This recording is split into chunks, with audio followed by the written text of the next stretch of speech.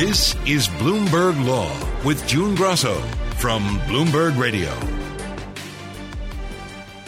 The American Civil Liberties Union is challenging South Carolina's return-to-work order for state employees.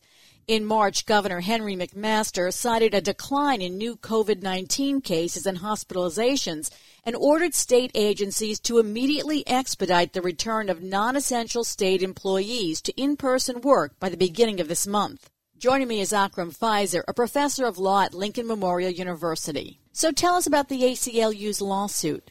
The ACLU lawsuit is challenging the governor of South Carolina's decision to require non-essential employees, including their plaintiff, a woman named Mihal, who's basically ostensibly a representative plaintiff, to force her and other non-essential state employees to return to work in person at their offices. And their claim is the lawsuit is brought about because the governor's decision unfairly is putting workers such as the plaintiff in a dangerous situation because COVID remains a very dangerous disease, and it's still spreading in South Carolina. And their concern is, and the basis for their lawsuit is that it has a disproportionate effect on women and racial minorities and the disabled in South Carolina because women, racial minorities, and the disabled typically have less access to things like care for their children, and they're plausibly being put in more dangerous positions by returning to work compared to better compensated employees or higher up employees.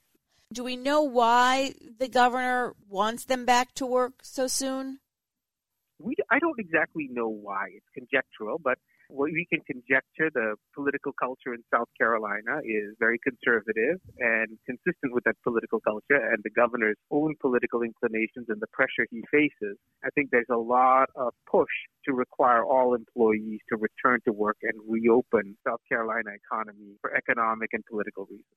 So the ACLU claims that the executive order exceeded the governor's authority. The one constitutional aspect is what is the power of the governor of South Carolina to issue an executive order of this type. And that issue tends to be very poorly adjudicated because executive orders have a certain ambiguity to them as to what can be done via executive order and what requires legislation. However, in this case, the executive order is an amendment to the previous executive order he issued at the start of the pandemic, which actually said that all non-essential workers have to work at home. So in a strange sense, the plaintiff's position is undermined by the fact that the original requirement that they work from home was also by executive order. So if the governor doesn't have power to issue this executive order, he wouldn't have the power to issue the initial executive order. Are executive orders of a governor in a state similar to executive orders of the President of the United States? They tend to be, June. They tend to be the same basis. One thing that has to be said, though, is quite often executive orders are required at the state level even more so than at the federal level because quite often the state legislature is itinerant and spends a greater amount of its time out of session. So especially like, for example, during COVID, like in Tennessee where I live, the legislature was not in session and inaccessible at the time the governor issued the executive orders in question. What would the ACLU have to prove to make its case here? Well, in terms of discrimination, their claim is that the executive order is first beyond the governor's authority. That is, I think, a pretty high hurdle because the courts are going to be reluctant to limit gubernatorial authority to issue emergency executive orders during a time of crisis. If indeed the governor could only act based on legislation, that would make it extremely difficult for a governor to protect the state during a time of crisis because it's hard to convene the legislature. The second thing is they're claiming that assuming the executive order was legitimately issued is improperly discriminatory because it has a disproportionate negative effect on women, people of color, and the disabled who tend to have more difficulty returning to the workplace for socioeconomic and other reasons. So the argument goes, for example, with women disproportionately have the burden of childcare in American culture and in most cultures, and because of that unfair burden compared to men, they are the ones who are required to be at home now during COVID, especially when schools have been closed or children are learning online to avoid pandemic spread. And their argument is to therefore require require women to return is a disproportionate negative effect on women's ability to participate in the workplace, and that therefore discriminates against women on the basis of their sex. That's the argument it would be. And it would be based on the 1964 Civil Rights Act or whatever South Carolina equivalents there are. The problem with that claim, though, is recognizing that a resumption to work order, a disproportionate effect on poorer people and women, the governor would be able to rebut that claim because the law says that the claim is rebutted by a legitimate business reason for the disproportionate effect. And here the legitimate business reason is his general desire to reopen the South Carolina workplace. If you took the ACLU's argument to its logical conclusion, then requiring any woman or minority to work would be discrimination because obviously it's more difficult for women and minorities to work in normal situations because of the work-life balance difficulties that our culture imposes on women. So how could a resumption to go back to work be discriminatory? Is there any requirement of that accommodations be made? Typically, when you're disabled, an accommodation can be made. There's not a requirement of an accommodation, though, to my understanding under the employment laws, when all we're asking is... Now notice the governor's executive order says resume to work. It doesn't preclude supervisors providing accommodations to protect their workforce. So, for example, it's very likely, let's say, for example, the plaintiff, if she goes back to the College of Charleston in a non-essential capacity, they will require things like mask wearing and social distancing while she returns to the workplace. So there's no evidence here we see in the complaint or in the executive order that any resumption to work will be anything but safely effectuated, right? So, for example, I've returned to work, but the requirement is my students have to wear masks in the classroom, and I have to wear a mask, and we have to distance from each other. And plausibly, if those safety precautions weren't being met, there might be something that the employees could pursue further. But right now, based on the executive order and the details of the complaint, there's nothing to indicate that the resumption of work for these non-essential workers will be anything but recognizing you can't be completely safe, there's always a risk, but that they would do anything reckless in forcing the employees back to work. So this is an uphill battle for the ACLU. Is this the kind of case that won't survive a motion to dismiss? Well, I can't speak to, whether it would survive a motion to dismiss. I don't think this is the kind of case where an injunction will be issued against the governor's order pending resumption of the case, pending conclusion of the case. I think, for example, a dismissal, I think very plausibly, neither a dismissal will be granted, but neither will an injunction be issued, and the ACLU, and therefore the employees may be required to go back to work in the interim. I understand the ACLU is looking into New York City's return to work. Would all these situations where a mayor or a governor is ordering a return to work, would the same considerations be at play?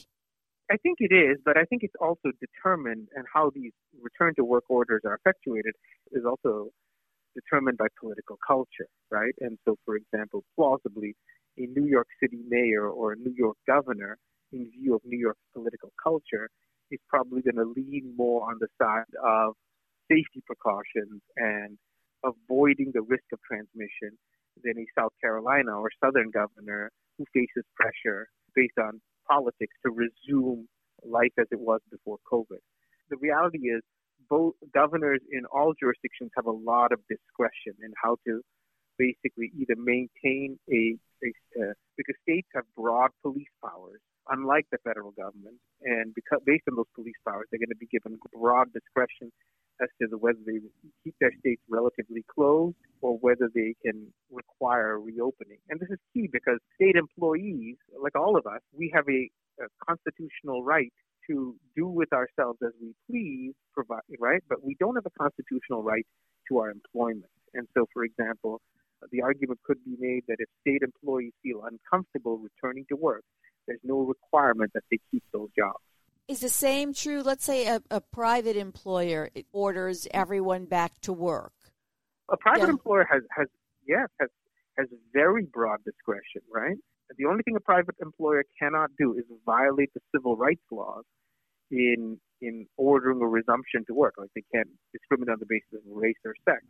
But under these terms, the private employers have broad discretion. And in fact, private employers have ordered the resumption to work in an area where, in my field, private universities and colleges have been much more aggressive ordering a return to work for faculty and staff compared to public universities, because private universities are much more dependent on tuition revenue and dormitory revenue for their viability. And, in most colleges, private colleges in this country, if you allow faculty to teach via Zoom, students will plausibly neither enroll, and they certainly will not choose to live in a dorm and order the meal plan to have a Zoom pedagogy, right? So most private colleges, for example, have been much more aggressive in ordering a resumption to the workplace.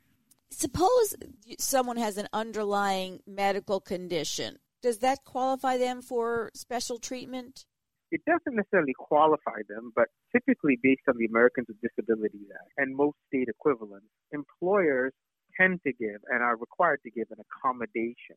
And so the requirement of an accommodation, though, is an accommodation as opposed to necessarily an exemption that precludes them from getting the benefits of that work. So, for example, it could well be that an employer might say, well, we're going to allow an employee who's at a higher risk level to stay at home. A supervisor might allow that, or give them more space so that they have less risk of transmission. But that is all not addressed in the executive order, and very plausibly will be left to supervisors within the organization throughout the state. And I think it's very likely most supervisors will provide some accommodation. But remember, an accommodation is not an exemption from working. It is, you have to still work, but if there's a way of providing a feasible accommodation, that's different.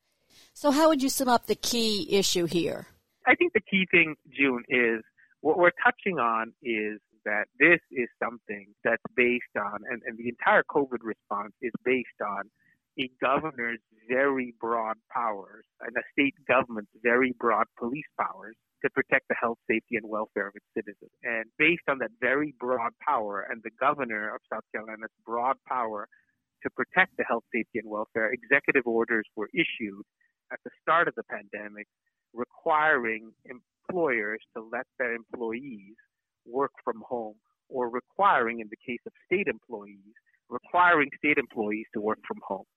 Now, recognizing that COVID hasn't been defeated and there's still a huge risk of spread, and based on the plaintiff's complaint, only a relatively small percentage of South Carolina's population has been fully vaccinated, right? It still resides within the state's police powers to determine when it can order an end to the pandemic-related health, safety, and welfare measures. And that's still a broad power left with the governor. And it's especially a broad power given to the governor when it comes to dealing with state employees. And the governor, recognizing that that's potential public policy negative in requiring people to return to work, the governor tends to have that authority. However, to be fair by the governor, there's nothing that hamstrings its employee supervisors in how they will resume work duties. In other words, there's nothing indicating that the governor's executive order is going to require any supervisor to be reckless as to how he reintroduces workers into the workplace. That's Akram Pfizer of Lincoln Memorial University. The embattled Republican Florida Congressman Matt Gaetz is fighting back and vowing to overcome a Justice Department investigation into alleged sex trafficking charges. Gaetz showed up at a high-profile Women for America First event at former President Trump's golf course in Doral, Florida on Friday night. When you see the leaks and the lies and the falsehoods and the smears, when you see the anonymous sources and insiders forecasting my demise, know this: they aren't really coming for me. They're coming for you. I'm just in the way. It was the Trump Justice Department that started looking into Gaetz last summer, stemming from its investigation of Joel Greenberg, a Gaetz friend and county tax collector. Joining me is Bloomberg legal reporter Eric Larson. So, Eric, for those who have been hiding under a rock somewhere, tell us who Matt Gaetz is. So Matt Gaetz, he's a 38-year-old lawyer by trade. He is representing Florida's 1st congressional district since 2017. Covers a lot of the Florida Panhandle, including Pensacola. He's very popular with conservative Republican voters there. He's been easily reelected in 2018 and 2020. And he's also has a national profile as a very outspoken defender of former President Trump. He really went to bat for him as often as possible. Got in front of the cameras, got in front of Congress, his fellow members of Congress, and really blasted all the various efforts to carry out this alleged witch hunt against Trump over the years. So very outspoken defender, and that really raised his national profile. So now this investigation started when Bill Barr was Attorney General. What's the federal investigation about? So this federal investigation was first reported, by the New York Times just recently. So as you said, it did start last year under the Trump administration, looking into allegations that Gaetz was involved in child sex trafficking, essentially, with whether or not he had a sexual relationship with a 17-year-old girl and engaged in the sex trafficking by paying for her to cross state lines. Of course, he's denied this, but this is the ongoing investigation in Washington. As you say, he denies it. He also said that it has something to do with an extortion attempt of his father? Yeah, it's a little unclear exactly what is going on here. One of his first defenses was to claim that this was all part of an elaborate attempt to extort him out of $25 million that a former DOJ official had, threatened to make public photographs of Mr. Gaetz with minors if they didn't pay up. He said that they went to the authorities with these allegations and that there was an investigation into this extortion. That's how he describes it. So he claims that this is all just an elaborate ruse to make him look bad, and that it all started with an attempt to get money out of him. So now, who is Joel Greenberg? Joel Greenberg is the former elected tax collector in Seminole County, Florida. He was a close ally, friend of Mr. Gaetz. They attended a lot of Republican events together, things like that. And he was charged last year by federal prosecutors down in Florida with various crimes, abuses of his power as tax collector, using his database there to, harass and stalk people he opposed, creating fake identifications. Pretty wide range of allegations made that eventually they included child sex trafficking. And a lot of the allegations against him are apparently overlapping with Mr. Gaetz. We heard something very ominous sounding for Matt Gaetz from Greenberg's lawyer. That's right. There was a hearing in this case in Florida last week. Mr. Greenberg's lawyer got up in front of the court and said that his client agreed with prosecutors that the best way to resolve the case was through a guilty plea. They did not indicate which of the dozens of charges he would potentially be pleading guilty to, but the sex trafficking charge, of course, is the most serious there. And they gave a mid-May deadline for this plea to be reached. There wasn't much else said about a plea agreement or cooperation, but one can surmise that if there is a plea deal, that it probably would include some level of cooperation that wouldn't be very surprising. And that cooperation, the only other person that's sort of been referenced in this case is Mr. Gaetz. So that's why it poses potentially a serious threat. And Mr. Greenberg's lawyer said as much outside court that day, according to news reports. He flat out said that Mr. Gaetz should probably be pretty worried. And the comments of Greenberg's lawyer were surprising, considering that the deal hasn't been made yet. Yeah, normally, defense lawyers like to keep their cards close to their vest and not say any kind of hint about what their client might potentially be cooperating about, especially when the congressman has not been, charged with anything. He's not a part of this case, really publicly in any way. So it's all, he really did put it out there. And you could see that pretty quickly as well. That's when Congressman Gaetz also announced the hiring of some pretty high-profile criminal defense attorneys that sort of made it clear that he was how serious he was taking this. And in fact, hiring one of Donald Trump's defense attorneys, Mark Mukasey, to handle the case for him, as well as the prominent New York criminal defense attorney Isabel Krishna. We've talked before about Mukasey. Tell us a little bit about him, because he's got a high profile. Yeah, he's another big defender of the former president, has been involved in a lot of the cases. Of course, Mr. Trump has faced a lot of different lawsuits in his individual capacity, and also investigations. And Mukasey is representing Trump in the ongoing criminal investigation by Manhattan District Attorney Cyrus Vance, as well as another investigation by the New York Attorney General Letitia James. So Mr. Mukasey is deeply involved in Trump's legal matters now, and now he's also deeply involved with protecting Matt Gaetz. And Gaetz is taking a position of adamant denial of any charges. He's denied it very, very strongly every opportunity he's gotten. He's been appearing on the cable networks, denying these allegations. And he also hired a conservative political consulting firm to represent him in this matter as well. When that actually gives us another Trump connection, because the woman who is his spokesman right now is named Erin Elmore, and she was a former contestant on Trump's reality TV show, The Apprentice, and also worked on his campaign. So you've got a couple of different Trump connections there.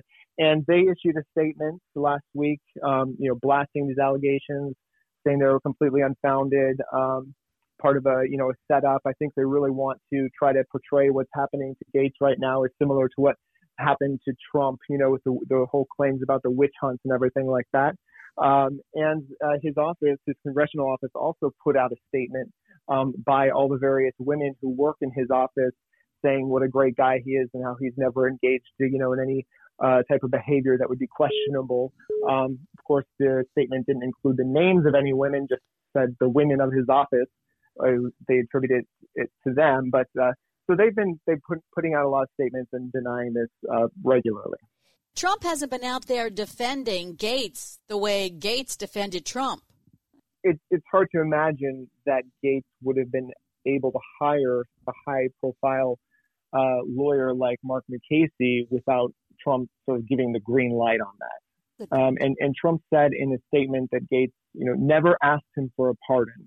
And it must be remembered that he has totally denied the accusations against him. That's what Trump said last week.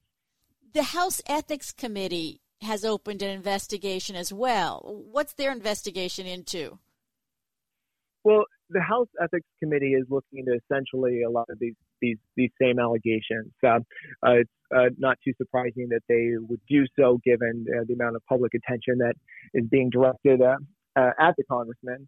They put out a statement basically, saying the committee is aware of the public allegations, and they included the fact that there are suggestions of illicit drug use, the sharing of inappropriate images and videos on the House floor, possible misuse of state identification records, and converted campaign funds to personal use. So it's really a lot. Pretty much all of the allegations that we've been seeing reported variously throughout the press, they're going to be looking at all of them. Is there any sense in the House doing its own investigation while a federal investigation is underway? Well, I mean, these federal investigations can take a very long time. The committee might see it as within their right to look at their own members' conduct, regardless of what's going on with the federal investigation. I mean, as we saw with the impeachment of former President Trump twice, there's a little bit of a different due process that happens in Congress there. You can have a federal investigation where you are innocent until proven guilty, that sort of thing going on, that is totally separate from what the committee in Congress might think of its members. They don't necessarily need to wait for there to be charges brought or trial or anything like that before they could potentially make a move of their own, although it's very early to speculate about what that might be. Thanks for being on the Bloomberg Law Show, Eric. That's Bloomberg legal reporter Eric Larson. And that's it for this edition of the Bloomberg Law Show. Remember, you can always get the latest legal news on our Bloomberg Law podcast. You can find them on Apple Podcasts, Spotify, and at www.bloomberg.com/podcast/law. I'm June Grosso, and you're listening to Bloomberg.